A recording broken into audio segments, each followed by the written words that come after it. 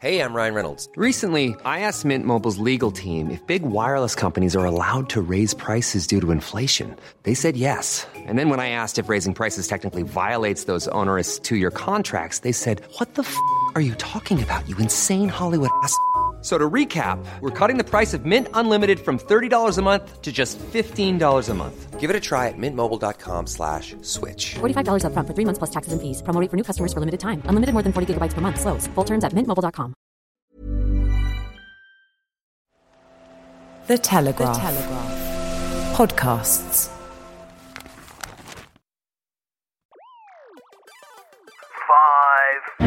University is meant to be when you become a young adult, and we never get these years back. I think it's a shame that this rollout of vaccines is becoming embroiled in Brexit war. We'll forever be tarnished with, oh, well, yours doesn't count as much because you're the COVID generation. But of course, because the European Commission is so arrogant, no mistakes can be admitted to. We have liftoff. Welcome once again to Planet Normal, the Telegraph podcast with Alison Pearson. Hello. And me, Liam Halligan. Well, it's another grim week in lockdown Britain, but amidst the gloom, there is light. Because the UK's now administered almost 7 million vaccines, well over 1 in 10 of our population. More than 4/5 of the over 80s have been jabbed at least once, with other vulnerable groups now being dosed as well. The UK's open, service-oriented, customer-facing economy has endured a high pandemic death rate. The tally of 100,000 fatalities from, with or linked to this virus is grim indeed. Mistakes have been made in both the formulation and execution of Britain's anti-COVID controls.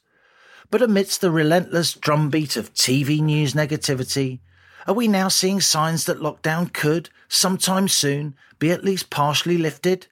Co-pilot Pearson, do you see the green shoots of hope? Well, it's quite hard to see the green shoots of hope, isn't it, in this sort of historic week, Liam, where we hit that really grim milestone of 100,000 deaths, and we've got Matt Hancock saying a long way to go. I do think we're turning a corner, but I think at the moment all the attention is on this record death total, and there's so much sort of grief and sorrow attached to that. But something I wanted us to think about, really, was the way that the UK attributes the causes of death from COVID. And I had a look, Liam, and we do it very different from other countries.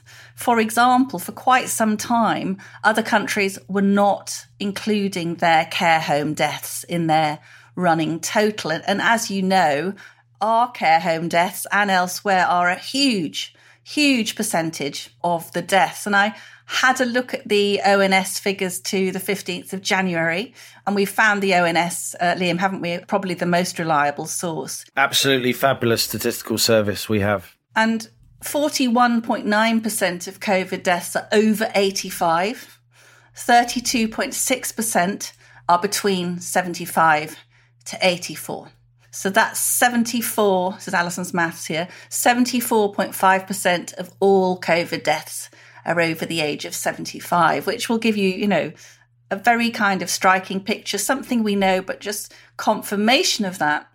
So what I'm asking you really is how many of these deaths, that of this 100,000 deaths, are COVID deaths, and how many are within 28 days of a positive test for COVID, which we've heard anecdotally from listeners, haven't we? People going into hospital with kidney failure, with heart problems, and they are then attributed their deaths to COVID, regardless of the fact that they were clearly dying of something else. And I don't want to minimise it, but I do think we, as a country, we're getting landed with the worst total in Europe. But I think that other countries have been perhaps minimising their COVID deaths, and maybe we've been maximising ours. What do you think, Liam? It's very difficult to know, isn't it? And I guess we should say as a preamble, we're not arguing the toss here because we disregard the grief of each one of those 100,000 poor souls who have died, not for a second. They've died from or with COVID. I was careful in the introduction to say that because we don't know the extent to which COVID played a role in their death, a determining role.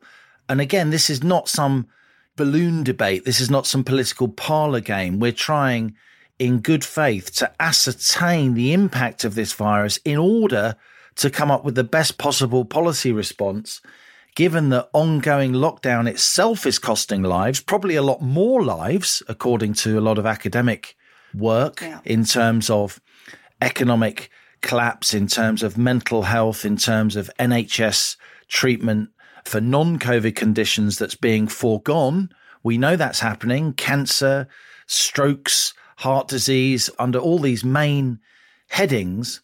So it's worth saying that we don't know the extent to which this 100,000 grim tally is actually deaths that would have happened had the person not had COVID in some form. We know from endless emails we've had from pathologists and pathologists speaking out publicly as well, that there is, many times COVID related is put on death certificates without a proper autopsy, just because the patients seem to have some kind of respiratory condition.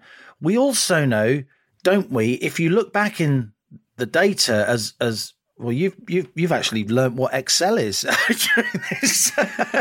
You can't use it, but you know what it is. Joking aside, you have immersed yourself in data, Velma. Excuse me, just don't use any words beginning with Q, and I'm fine. Okay. Except quince jelly, you're quite good with that. And Mary Quant, Queen, Bohemian Rhapsody, I can do. Yeah, and Queen Bee, don't you dare sub my copy. Yeah. Very good at that. Yeah, you have immersed yourself in data. I've been immersing myself in data. 100,000 deaths from or with or related to COVID is very grim indeed. If you look back, though, if I may, without being shot down for being immoral, for looking at historic statistics, if you look back at this winter death peak from all causes, it is not particularly unusually high in a historic context. We're now, according to the ONS, just reported in 2020, the death rate from all causes across the UK was 10.3 per 1,000. Yes, that is higher than previous recent years, but the death rate per 100,000 people has been rising since 2013.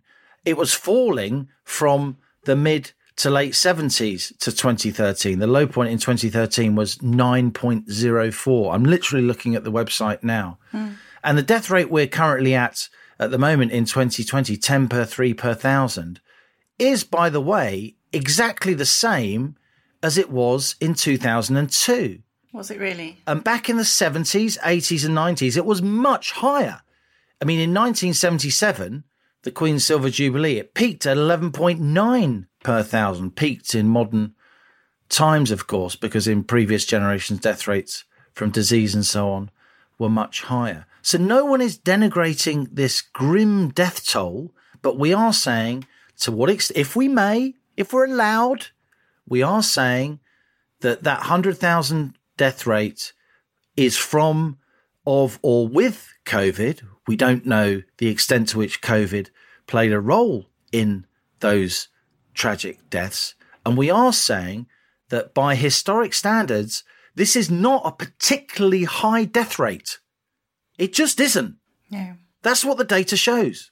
The reason we're talking like this is to try and bring some balance because, I wrote this week about what I think of as the absolutely hysterical drumbeat of dread which is coming out of the news every day, out of the TV news. Specifically, I talked about some special reports on the BBC by Clive Myrie.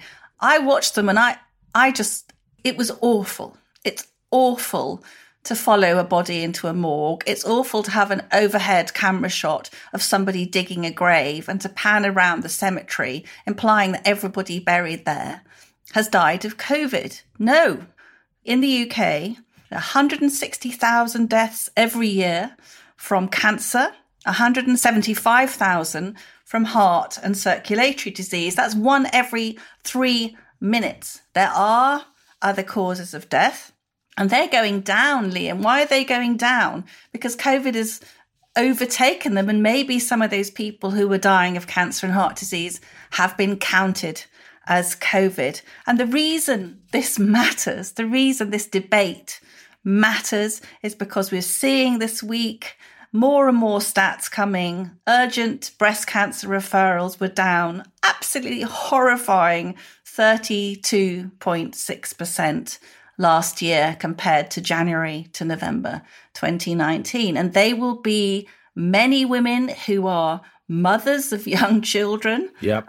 They haven't had their breast cancers picked up early. That could be a life and death matter. I mean, tragically. Life and death matter. So my dread is, obviously we've lost all these people now, but what's going to happen in a year, 2 years, 3 years, when the excess deaths from the lockdown really start coming through? And I think maybe then we'll see a pivot from some of these broadcasters, because the penny will drop. You asked me about green shoots, Liam, at the beginning. I have heard from George this week. So George is a source that you have within NHS England. We never disclose his or her identity. And George, for months now, has been risking his or her career by relaying to you on request data from the NHS England dashboard, data which the general public would find very hard to access and to interpret. And George has been a hugely valuable resource on this podcast since the early days of Planet Normal, really, attempting to put into context what we're hearing from Public Health England, what we're hearing from SAGE, what we're hearing during those sometimes daily government press conferences. And before you go to George Allison, could I just mention something else before you do? Because Professor Stephen Powis wrote about you, as you know, in The Telegraph recently. He wrote a letter, didn't he, Liam? Yeah, he's the National Medical Director of NHS England. And with your permission, I'm going to read parts of it out and then give you, and because I know you've put the arguments in the letter to George, who works for NHS England, a chance to respond. Yeah. So if I may, Alison, Professor Stephen Powis wrote to the paper and said, Alison Pearson, in an article you wrote in January the 20th, after our Planet Normal discussion, suggests it's wrong to claim a patient with COVID is admitted to hospital every 30 seconds. Last Saturday, says Professor Powis, using latest data, there were 3,569 new admissions and diagnoses with COVID, equal to slightly more than one new patient with COVID every 30 seconds. Ms. Pearson writes that those diagnosed in hospital should not be counted. Given that we know COVID-19 can go undetected, that suggestion would exclude thousands whose COVID was caught in the community, but who only tested positive upon admission. It's also wrong to imply, as she does, that these new admissions would have caught COVID in hospital. Professor Stephen Powis, National Medical Director, NHS England, London SC1. Now, two things here. Your argument, the main thrust of your argument on Planet Normal last week, was that as well as measuring those admitted to hospital with COVID, we also need to measure those discharged from hospital with COVID. Yeah. And that's an argument, a key argument that Stephen Powis completely ignores in his response to you, that many COVID cases are contracted in hospital. And those patients, whatever they're in hospital for, are then counted as COVID patients. Now, we know this. 1/5 of, this is a quote, 1/5 of all coronavirus infections are thought to be contracted, not just detected, in hospital. End of quote. Who said that, Professor Powis? Oh, it's a statement from Public Health England, the organisation that you helped to run. I did send Professor Powis's letter to George. So, as you say, George works in the heart of this thing he's talking about. And George said, Professor Powis has totally failed to address the point that you can't say a new COVID admission is happening every 30 seconds when 2/3 of those people are already in hospital, a significant proportion of whom may have been there for some time and contracted COVID in hospital. We produce a daily report on the number of patients diagnosed in hospital and how long it's been since they were admitted. Anyone testing positive over 8 days, that's 8 days later, is presumed to have acquired COVID in hospital. I think that's quite clear, Liam. And I want to say a great thank you to George, who says to me that the net is closing in.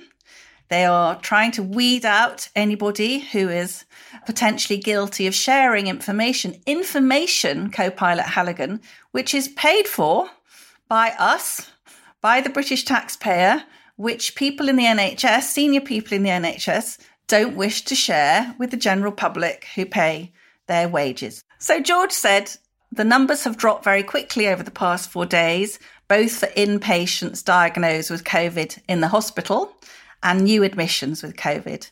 Daily inpatients diagnosed have almost halved in less than 2 weeks, from a peak of 2,800 daily diagnoses to 1,700 in the 24 hours to 8 a.m. on the 25th of January. New admissions with COVID are also falling. They peaked at 1,300 6 days ago. That would have been last Wednesday, January the 20th, now down to below 1,000. Still a way to go, but trends are on a downward trajectory, and this is really valuable.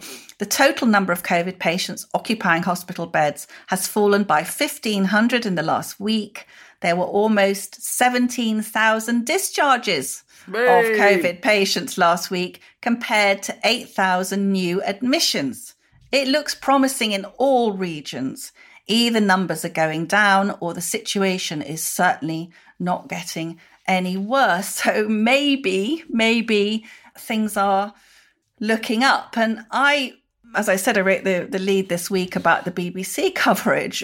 We need to hear that things are getting better, because we are getting emails from people who are talking about being at the end of their tether, young people, perhaps, on the verge of a nervous breakdown. I heard this morning from Claire, our GP contact in London. Another person who shoulder is emblazoned with the Order of Merit of Planet Normal, Claire, our anonymous GP, along with Holly, our anonymous district nurse. That's right. And Claire said, an email I just got, 75% of my surgery this morning was depression and anxiety related to COVID. 75%. I'm seeing an epidemic of depression and absolute despair, especially in young adults, as a result of the persistently gloomy statements by the government, the media, refusal to give any indication of easing of restrictions, which is just destroying all hope or sense of reason for living. I fear suicides will rocket even higher. For these poor young people, their life has been on hold for a year. All they are allowed to do is eat, work and sleep. This lockdown has been much the worst because there is no end point. People die without hope. Claire, okay? So we need to start seeing some change now. And I think we are seeing, aren't we, the Tory COVID recovery group. Mark Harper's been very vociferous this week, Liam. You like him? You like a smooth Tory, don't you? The former chief whip that he is. The sort of Thunderbird haircut. My first love was Scott in Thunderbirds, as we've already discussed. And I like that sort of clip-on hair, yes. Yes, my lady. Yes, my lady. So Boris Johnson at PMQs, literally as we're recording, and I've got half an eye on it, he says he will set out his, quotes, roadmap for easing restrictions in the near future as vaccine rates go up. Right. He told MPs that perpetual lockdown is not the answer, which will be music to the ears of many. And aren't we doing well as a country on vaccines? Of course, vaccines only work if much of the world gets vaccinated. But the UK has administered 10.3 doses per 100 of our population and 4/5 of the over 80s now. Not that you hear that much on the television news. And at the moment, at least, no EU nation comes close. Germany's managed around 2.1 doses per 100. The EU average is 1.9 and it's 1.7 in France. We're seeing successive rioting in the Netherlands, usually one of the most laid-back countries in the world. We're seeing a row developing in Spain about, members of the medical and political elite who are jumping the queue to get vaccines. Of course, we've got a particular problem in France, which massively affects the UK, given the closeness of us geographically, culturally, commercially, where there's still a lot of anti-vax skepticism, and no one wants to see, our neighbours suffer misfortune, particularly when the whole idea is to get vaccinated across the globe. But the EU, the Eurocrats in Brussels really have been lashing out, pointing the finger at AstraZeneca. Yeah. A British company that's developed this astonishing vaccine with Oxford University, a vaccine that's cheap as chips, being distributed at cost and can be kept in a domestic fridge. That vaccine will be the workhorse for the world to vaccinate the world. But this is why we got out, Liam. This is why people's instinct to vote out was right, because Angela Merkel is basically is entrusting Germany's rollout of the vaccine to Brussels. I mean, Pfizer and BioNTech is a German company from, people, amazing Turkish people who came from Turkey and set up their business in Berlin. And Germany is now far from using its own people's vaccine they've brilliantly developed just to keep the EU together, is entrusting the rollout to Brussels, which is making a total pig's ear of it. But of course, because the European Commission is so arrogant, no mistakes can be admitted to. It's got to be blamed on other people, including the Brits, apparently. So it's all very unseemly, isn't it? The arguments against Brexit, Alison, are complex, multifaceted. You and I, of course, both voted to leave. I think it's a shame that this massively important rollout of vaccines is becoming embroiled in Brexit war, as Sir Christopher Mayer said so presciently last week. All I hope is that we can avoid going down the vortex of some vaccine/trade war as the political pressure cranks up. The reality is, though, the stark commercial reality is that without massive commercial and state investment from both the UK and the US, by the way, for all the mistakes both those countries have made during this pandemic, without our commercial investment, without our government moving quickly in this case, the main vaccines that are going to bail out most of the Western world wouldn't exist.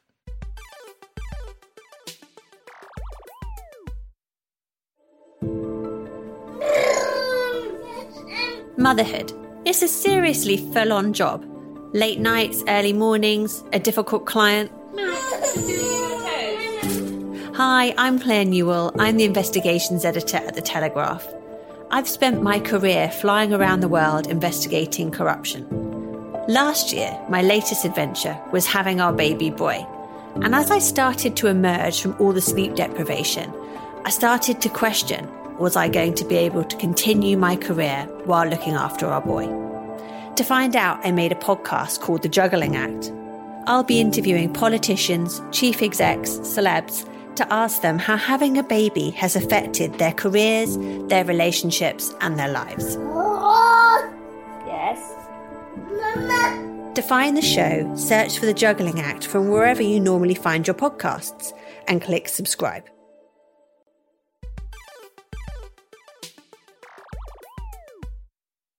Now, we've had some great guests on Planet Normal, of course, from top politicians to top scientists, from authors to singers and celebrity chefs. Last week's stowaway was Sir Christopher Mayer, our former ambassador to Washington. The diplomat, then Deputy Prime Minister John Prescott, famously called the red-socked fop. And judging by your emails, listeners certainly enjoyed our chat with Sir Socks himself. But some of our most interesting and striking guests have been ordinary listeners, Planet Normal fans who've written in and we've then invited on. You can hear them on our archive, from Holly, the district nurse, Claire, the GP, to Brian, a deep-sea fisherman from Fraserburgh. And this week, Alison, you've invited on another avid Planet Normal listener. Yes, Liam. We had a few weeks back, you read out a terrifically articulate email from Lucy, a geophysics student at Durham University. And Lucy was outlining absolutely brilliantly what it's meant to be a university student during lockdown. They've tended to be very overlooked, I think, except for getting blamed for, being horrible mass spreaders of infection. And overzealous consumers of avocado. Oh, everything wrong. Everything I tell you wrong. what, we're buying so many avocados in my house. I've got 3 wonderful kids. All of the generation that are dubbed snowflake. God, my kids aren't snowflakes. at all, but they do eat a lot of avocado. I didn't think you'd get a snowflake, Halligan. Anyway, I thought it would be really interesting for us to hear what Lucy had to say. And I began by asking her whether she feels that university students have been heard during this pandemic. I think we are definitely some of the most forgotten people during this lockdown. Well, not just this lockdown, but this entire period. Just even down to the fact that quite often when Boris or ministers are giving speeches about new restrictions and stuff, they don't even mention the word university. And I just think that just highlights how much we're just put at the back of minds, out of sight, out of mind. You wrote us a great email and you said that you described yourselves as the forgotten people of the pandemic, expected to comply with rules that frankly destroy our education and mental health, then blamed for outbreaks and guilt trip that it is our fault that our grandparents' generation are dying. Can you tell Planet Normal listeners how this has affected you personally? You're at Durham, you're reading geophysics. So what's it been like this year? What was the sort of trajectory of the rules being imposed on you? Yeah, so obviously back last March, we all got sent home. Understandably so at the time, people were really uncertain about what was going to happen. So obviously went home, stayed at home through that whole first lockdown. Yes. And it was really, really tough. I was meant to have a field trip, which is a big part of my degree. And that was scrapped and moved on to Google Earth in a matter of weeks. Yes, tell everyone about that, because you were supposed to be going to the Lake District, weren't you? Yes, we were meant to be going to lakes, and it, like I say, we were then screen sharing Google Earth on Zoom and being shown the paths we would have walked down if we were there. So that was tough, and it was a big adjustment. And I think a lot of uni students see their time at home as a time to relax and be calm and not have to worry about work. And then suddenly it's like these two worlds colliding, where you've still got, for me, like 3, 4, 5 hours of contact time a day alongside parents working from home. And it's just the two things didn't quite align. And then obviously summer was, I look back, last summer was almost fond memories now, yes, compared to where we are now. I was able to return and sit some of my exams here. So I was really struggling to work from home. And even then, online exams, as students expected to suddenly be able to perform to a similarly high level in online exams, when our entire exam training since we were in high school has been for in-person, prove yourself in an hour or 2 hours, not 48-hour online, seemingly endless exams. And then going into September, October, returning to uni, there was obviously a lot of bad press around students returning and spreading the virus around. And it's just cruel. We just want to do what we're meant to be doing at this age, which is getting a really great education and having a good time while doing it. And it just felt like we were endlessly being told off, frankly.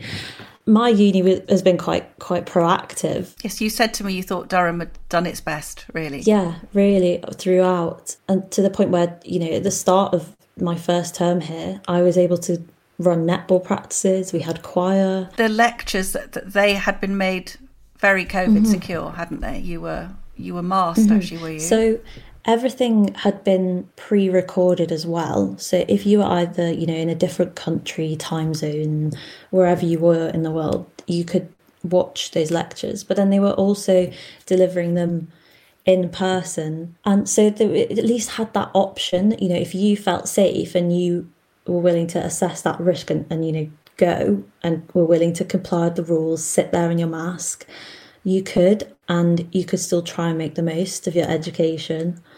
The second lockdown, I still had those lectures to go to. I was going still 3 times a week in, and it really helped me get through that. And I sit here now and universities are shut. And I'm like, why? Like, we're in exactly the same position as we were back then in terms of the student body. In fact, potentially even perhaps even safer for students because so many of us caught the virus the first time round, that I just don't understand like why we are not able to return right now. It doesn't seem to make much sense, does it? Because as you say, the figures suggest that lots of you got it very quickly. Now, you didn't have any trouble with the COVID at all, did you? Well, I caught COVID in week 1 of my term. So when I did return, I did catch COVID, but I was lucky that I really wasn't too badly affected by it. In fact, none of my housemates were at all that badly affected. And, you know, within 3-4 days and dosing up on paracetamol and lying in bed, which wasn't too different from the Freshers Week lifestyle at that time, you know. pretty much like a standard hangover, really. Exactly. So, and I think that just proves that for young people, I know there's extreme cases, but you've got to surely make decisions for the best of the majority. We know now, unlike in the spring, we know now that COVID poses a lethal threat really only to people over the age of 65, and the average age of death is 82.4. Do you think it's fair that your generation has had their lives put on hold for a year? It looks like it's going to be a year at least, for something which mainly harms your grandparents' generation. I also wonder what your grandparents would think about you guys having to go through this for them. What do you think? Yeah, I mean, I could sit here and talk about missed lectures and loss of experience and all those things, but it's the other tolls that it has on students and people our age as well. Just from personal experience, I've felt some of the lowest and most stressed ever in my life this year, and I'm not typically someone that gets to that point. I reached a point in May when I was facing online exams and waking up every day to get another email with something else cancelled, and I honestly didn't get out of bed for a whole day, and my mum and dad were obviously worried, and very worried. I got other friends, a friend that was hospitalised with what was then put down to stress induced symptoms, and things like that, and it's just it's easy to just talk about it and think that it doesn't affect that many people, but it really, really does. And we never get these years back. University is meant to be when you become a young adult. You learn skills and have experiences and meet friends that stay with you for your whole life, and we can't ever get that back. We heard a lot about students being told, come back, you can have a full university experience. Do you think that was missold to young people? No, they really, really did try. They really did try, especially at Durham. And I'm involved in running a few clubs and societies, and we were told pre-Christmas, be prepared for a lot more interaction on campus next term. They've set up a mass testing, these lateral flow mass testing sites, and the whole plan was everyone goes for a test once a week that's marked against your uni username, and then using that you'd be able to book things like the library and be allowed to attend extracurricular. And I just thought that's just perfectly encapsulates what we should be doing right now. And then when they announced this third lockdown and everything was shut, I was like, but why? They've put the things in place to make it work, treating the university body, all its students, as one big, almost like a city in itself, when they had that mass testing in Liverpool.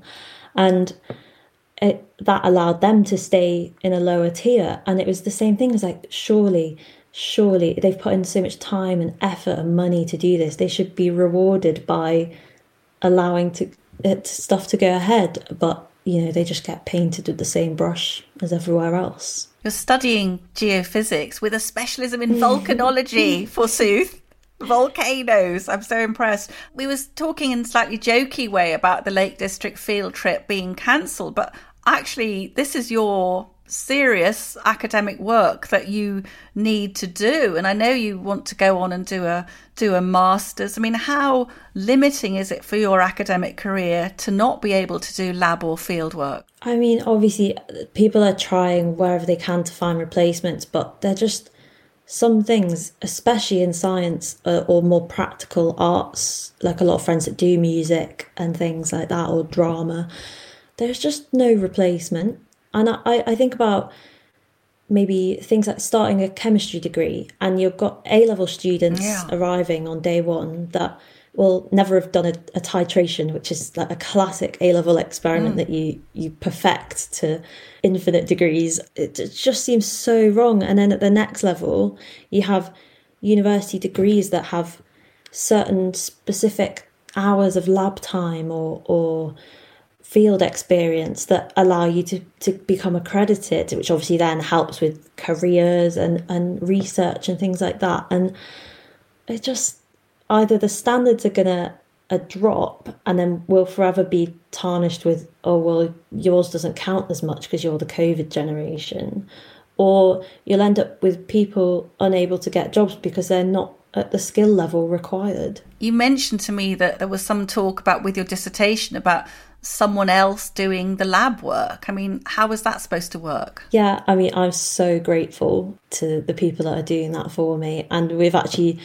in the last few weeks, since I actually sent my first email, I had some amazing results there. Just explain to us, how are you almost dictating to them on a screen? Please do this, please do that. Yeah, pretty much. So a lot of the technical advice comes from them anyway. And then I basically have to describe to them what we'd like to happen. And then hopefully, fingers crossed, they go away and do it. But we've faced even more restrictions with that now, to the point where lecturers and professors can't even access the labs to do lab work, which just baffles me, because surely it's their place of work. Obviously, you're all paying full fees for this year. That's 9,250 tuition plus full rent for a much diminished student life. And I know there have been rent strikes at a couple of universities, but your generation seems to have been quite accepting and passive.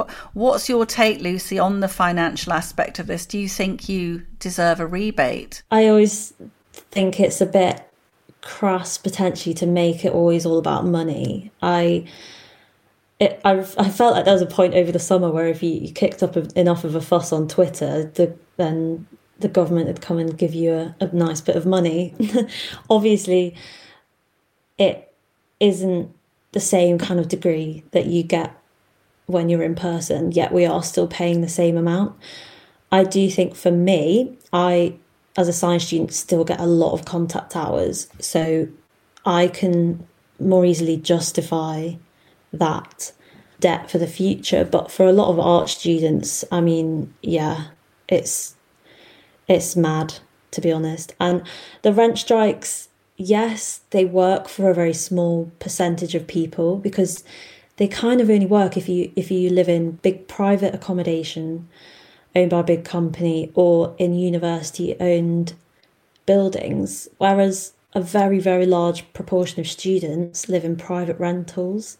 I'd feel bad demanding like a rent refund, because then it's my landlord that takes the loss and takes the cut. And it just is like an endless cycle of someone's got to lose somewhere along it. When you wrote to us, you said each time the government comes out with some more science, and you put science in many inverted commas, I get more and more embarrassed to be a scientist. What did you mean by that? As scientists, we assess things as constantly evolving.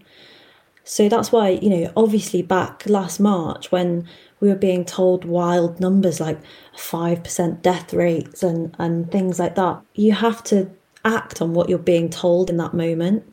But as things progress, you collect data, and we all know nowadays how valuable data is. And you should be using that to improve predictions constantly. And I just think they seem to be ignoring the data that's right in front of them. You've actually had COVID. Your 3 grandparents have recently had the vaccine, and you said, why can I not be counted as someone who's had the vaccine and see my grandparents? What do you think's going on when the government seems to discount the idea, in fact, the scientific principle, that people who've had COVID will almost certainly have a very good degree of immunity. I mean, I wish I knew. I wish I knew how they can try and justify this. If someone has had coronavirus and they've therefore built up some natural immunity, surely they can be treated in the same way as someone that's had a vaccine. This week, we're being told even if you've had the vaccine, you still have to abide by loads of all the social distancing rules and because you might still have coronavirus and might still pass it on. And then I'm just sat here like, well, there is never a way out then. If that's genuinely what we're being told, there is no way out. And that is just, I just find that terrifying. Liam and I are supporters of the Great Barrington Declaration. I know you listen to Planet Normal. You'll probably have heard Professor Sunetra Gupta, one of the world's leading epidemiologists. He's a signatory to the Great Barrington Declaration. And it advocates an age-stratified approach to the pandemic. As a young scientist, do you see any sense in that approach? Definitely. I mean, that just should be the way that we're going about this now. It's pretty clear by third time lucky that lockdowns have a very, very minimal effect on any of this. A certain number of people are going to catch coronavirus, and by having lockdowns, we're just kind of delaying the amount of time that that's going to go on for. If we were able to shield those that are vulnerable and shield those that are most at risk, I just don't see why the rest of us shouldn't be able to return to normal life. Your generation are often referred to as snowflakes for the tremulous sensitivity and inability to deal with tough challenges. What do you think of that nickname? And do you think that this COVID year will have as a byproduct maybe helped some people develop more determination and resilience? Or do you think that the overall effect will be deleterious? I mean, obviously it's like case by case basis, but I think there's term snowflake. I mean, there's kind of two sides to it for me. There's people that like to make a fuss about everything all the time, and then there's some people that genuinely make a fuss when a fuss needs to be made. And I think at the moment a fuss definitely needs to be made. And the most worrying thing is that so many young people don't make that fuss. We're told don't pressure the NHS, don't worry about this, and only essential things. And I know a lot of young people just bottle stuff up. You don't want to burden someone else with what you're struggling with yourself, because everyone is struggling at the moment. And then it becomes so much more damaging like that. And I think that's one of the big problems at the moment. On Planet Normal, we sometimes grant you a wish to have a few words with the Prime Minister. If you could have 5 minutes with Boris, Lucy, what would you say to him now on behalf of students? I'd tell him to try and cast his mind back to his time at uni, because I'm sure it defines who he has become as a person. I'm sure he's still got friends that he's had there for life. He was able to do things that have shaped his future career. And there's a whole generation now, with how long this is going on, that are just not having that. And, we're the future scientists, the future politicians, the future epidemiologists of yes, the world, and we're sat here just being forgotten. So I'd tell him to cast his mind back and really seriously rethink universities, because it's such a manageable situation. It just needs a bit more thought. I was delighted to hear that the multiple generations of your family are Planet Normal listeners. I just want to say to Mum and Dad, Rowena and Pete, that I think you have produced a most excellent young human.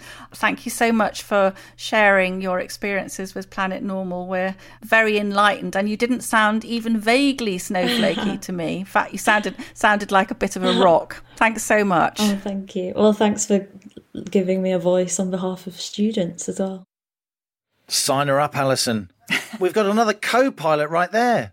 What a remarkably impressive young woman. Oh, isn't she terrific? And, really, much more articulate than your average MP, isn't she? Your average Planet Normal presenter. Hey, I know you're trying to get me off the rocket. She's made such marvellous points, hasn't she? Her university set up all the lateral flow tests. They could have the test negative, then they could operate with relative freedom. Why are they shut? Why are her lecturers not allowed to go in when it's their place of work? On and on, all these saying, why is the government not making decisions for the benefit of the majority? Why can't she see her grandparents when she's had the virus and enjoys immunity? I mean, so terrific to hear a young scientist really pushing back at SAGE and these so-called experts. And just to say, Liam, that Lucy was the opposite of complaining or whining. You can hear how mature and resolved she is. But this is having a really serious effect. She wants to go and do a master's. She wants to have a very, very great postgraduate career. She's going to work in the oil industry with her geophysics degree. And the lack of ability to actually carry out practically her work will impact her qualifications. But I came away being very, very, very cheered. I suggested that I'd like her to become my daughter-in-law, but she'd have to take on my arts graduate useless son. So she didn't say no. She didn't say no. So she's obviously a smart cookie. I didn't even know what volcanology was. I thought it was the study of Mr. Spock or something.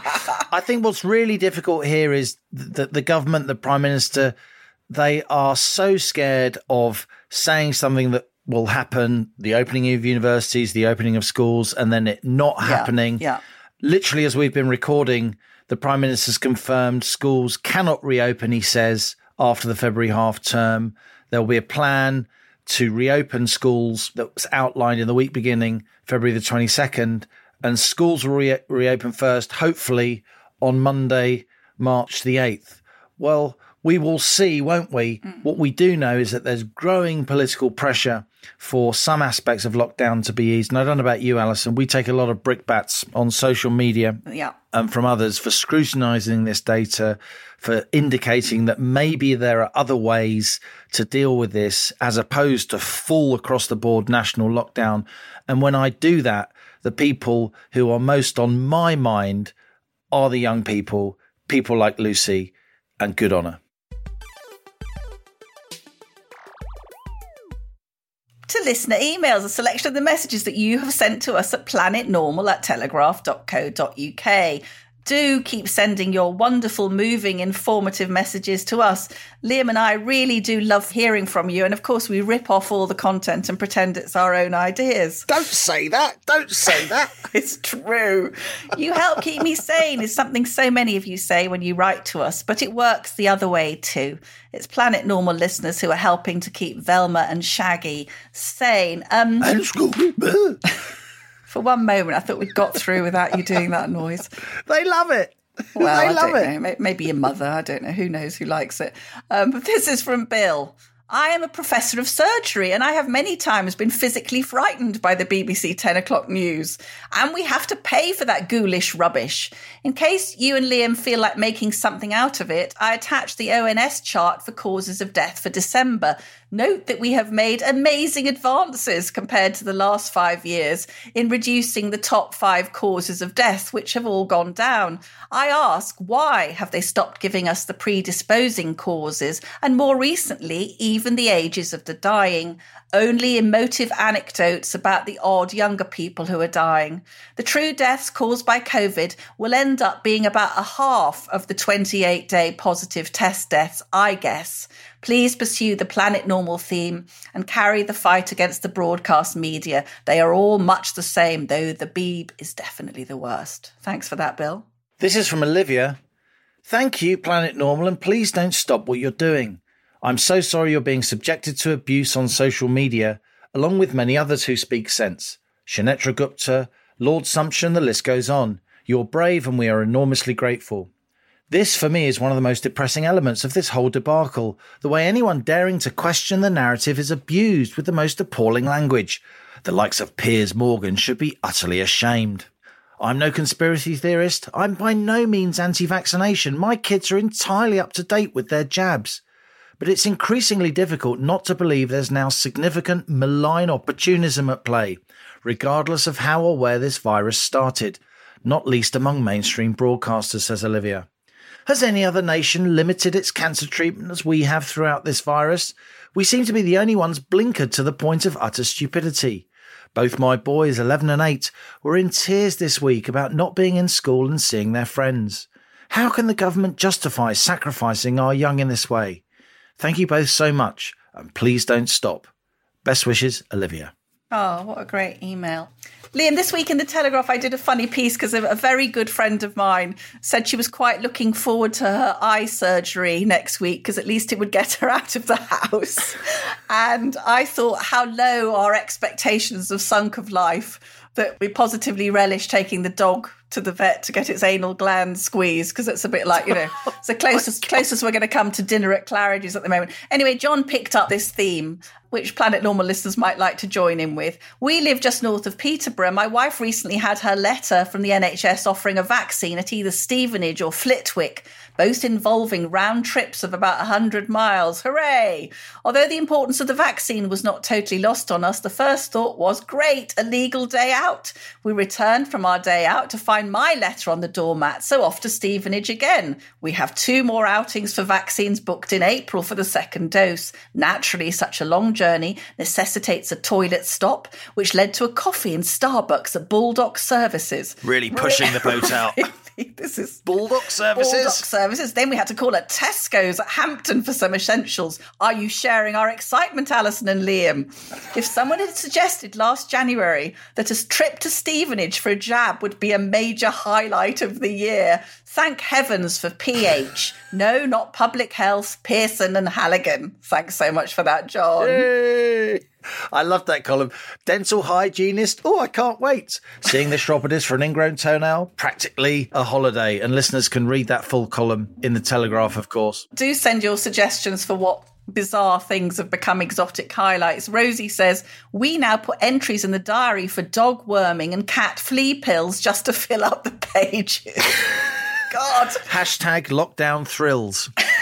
And here's one from Jonty, an orthodontist. It's not a phrase I never thought I'd use on Planet Normal. Dear Alison and Liam, thanks so much for the perfect antidote you provide to the daily gloom. I look forward to Thursdays and your hilarious banter as much as I value the important job you do, deconstructing and putting into perspective much of the misleading and scaremongering government statistics. I'm an orthodontist and lucky enough to have been able to work almost normally since June. But I feel so sorry for other businesses that are prevented from working at this time, and also a degree of guilt. How is it that I'm allowed to work 30 centimetres from a mouth with a mask and visor, and yet the same mask and visor seem to not provide enough protection for other face-to-face professions, like hairdressers, for example, some of whom are my patients? I feel great sorrow about the huge death toll, but also feel for all those people with businesses closed facing uncertain futures, and I wish them all the very best for a more certain future. Thank you, John T. And who would dare, Alison, to be orthogonal to the orthodontist? This is from Sarah. I am in my late 30s and I have an elderly acquaintance who has lost their life to COVID. I don't for a moment underestimate its potential impact on the most vulnerable in our society. But I have also watched as my mother's eye operation, needed to prevent her permanently losing her eyesight, has been cancelled 3 times since last March, with no future date on the horizon and her sight rapidly deteriorating. As one of my close friends who lives alone has become increasingly depressed and lonely, often phoning me late at night in floods of tears, saying she doesn't see the point of going on. As a former neighbour has lost his job as a highly trained restaurant chef, had to give up his own rented home and move back into his parents' spare room, desperately applying for any random job he can find. I wonder how it is seemingly acceptable for the government to spend billions on a track and trace system that doesn't work and take almost a year to restrict incoming travel from badly affected countries, but then lecture us on our behaviour as if me possibly going out for 2 walks a day is the main reason we are in the situation we're in. I listened to the latest government adverts about how bending the rules means people will die and feel furious at the way in which fear is being used to keep us all in check. Yes, the lives of our elderly and vulnerable people matter and they should be protected. But my life matters too. My mother matters. My desperately lonely friend matters. My unemployed chef neighbour matters. Oh, that a more balanced and representative view takes hold of our decision makers sometime soon. If either you or Liam have a chance to take the reins, rest assured you have my vote. I'm not sure the present situation could be improved by Halligan and me running the country. But I don't know. I think we'd do a fine job. Very nice thoughts, Sarah. Thank you for that lovely email. Really put it beautifully. I've left this one to the end, and Planet Normal regulars may be a bit shocked by this. So if you do listen to this podcast standing up, you may want to sit down. I'm trying to be a bit jokey, but it won't work because when Alison and I read this email, it hit us hard. Now, Planet Normal citizens will know all about the story of Robert and Josephine, teenage sweethearts now in their 80s, united by shared decades of married life. Robert wrote to Planet Normal last summer, soon after our podcast launched, asking for our help in his fight to visit Josephine in her care home. She unfortunately suffers from dementia and extreme loneliness. We sprung into action, highlighting the case and the issue of care homes visits more generally. Robert visited us on Planet Normal, appearing as co-pilot Pearson's guest, and Alison, then you wrote a very powerful open letter, which the Telegraph published, to Helen Whatley, the Minister for Social Care. Suddenly, Robert started getting replies to his letters, and finally, government policy was tweaked. The rules made slightly less draconian, so Robert and Josephine and countless other separated elderly couples were allowed to see each other once more. So here goes Robert's email to Planet Normal, dated last Friday. I know you'd want to know that my beautiful Josephine, love of my life, died this morning at 7:30. I'm with her now, but too late to say farewell. So near and yet so far, with love. From Robert Styler. Now, later that same day, Alison, you replied to him. I did. And Robert then wrote again. I've shed many tears today, he wrote. None less than when I read your very moving email this evening, Alison. It's an occasion for great sadness, as she was the most powerful element in our family. She will be missed more than words can express. Importantly, though, is the fact that we have had a long and happy life together, blessed with a loving family. What can be more important than that? Our memories of Josephine are all positive and precious, and sadly, only a few members of the family and close friends, of course, will be at the funeral. We'll celebrate Joe's life at home in the summer with everyone, when we're free from the prison which has dominated our lives this past year. When I reflect on this painful journey, I'm overwhelmed by the wealth of love that exists in the world. How sad is it that much is submerged by the fear and dread which permeates so much of society, caused by a single virus. For the future, I can only hope that the thousands still in the position Josephine and I were in, once all the care home staff and residents have been vaccinated, the barriers for families to visit their loved ones will be lifted, and no one else will suffer the heartbreak which has so deeply scarred our family. We cannot end this story here. Please visit us for Joe's memorial in the summer, and bring the whole Planet Normal crew with you. Ever your friend, Robert. Thank you for reading that. I don't think I could have managed it. So what can we say? He asked me if they had made a difference. Yes, you and Joe made a difference. And we've heard from the Rights for Residents campaign, how influential Robert speaking out so beautifully about his wife. We have seen a relaxation in some of the very draconian, cruel rules that stopped Robert seeing Joe for over 9 months. And Liam, you'll remember that before Christmas, they had a lovely dinner and evening together in the home, and they had their favourite food. They had ice cream. That would not have happened without Planet Normal, Alison, and particularly without you and your advocacy of them.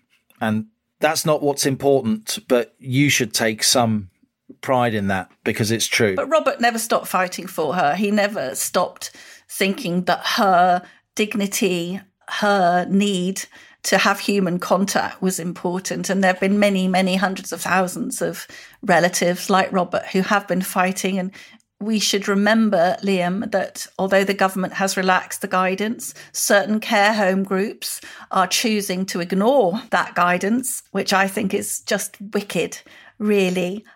But they made a huge impact on us and everyone, I think all Planet Normal listeners, that we were moved by the story, the tenacity of their love, even into old age. And he said that she recognised him. She was delighted to see him. He said she was babbling a bit, didn't always make sense, but they had a laugh. And I think that as he said, Robert said in his email, that the world is full of love and this virus has cruelly separated many people. And I'm very glad they had that lovely last meeting. And Josephine is survived by her sons and her beautiful grandchildren. And my religious faith has fluctuated, Liam. I was a Sunday school teacher when I was a teenager, but my religious faith has fluctuated. But the thing I know is that the love never dies, because Josephine lives in her children and the grandchildren. And so she never dies, because she and Robert are in them. And I hope that you and I will have a charabanc trip down to Evesham in the summer to raise a glass to Josephine. And I hope that all the people like her and Robert are free then to live full, loving lives. And we thank them for bringing light and joy, actually, into Planet Normal. Let's leave it there until next week. It's goodbye from me. And it's goodbye from him.